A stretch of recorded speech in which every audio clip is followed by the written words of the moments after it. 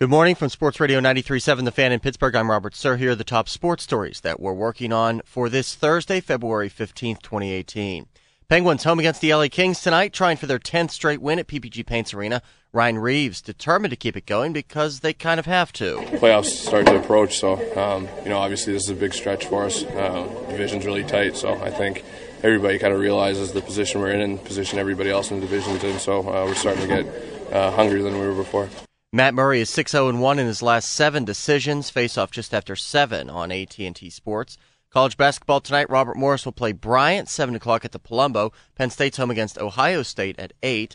Women's hoops last night, Duquesne beat St. Louis 76-66. Dukes are 11-2 in the A-10. Pirate spring training officially underway, and manager Clint Hurdle is already turning new phrases. My job is to walk in the door is to be a thermostat, not a thermometer, to help establish the climate in the room and not just report on it.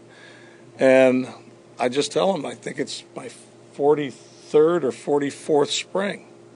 I've seen some wonderful things happen in this game. Everyone who expected to work yesterday did, except for reliever Daniel Hudson, who twisted an ankle while jogging. First full squad workout is Monday. More Olympic gold for the U.S. Shrika Mikhaila won the giant slalom. The U.S. women's hockey team lost to Canada 2-1 last night. They will likely play again for the gold medal next week. I'm Robert Sir for Sports Radio 93.7 The Fan.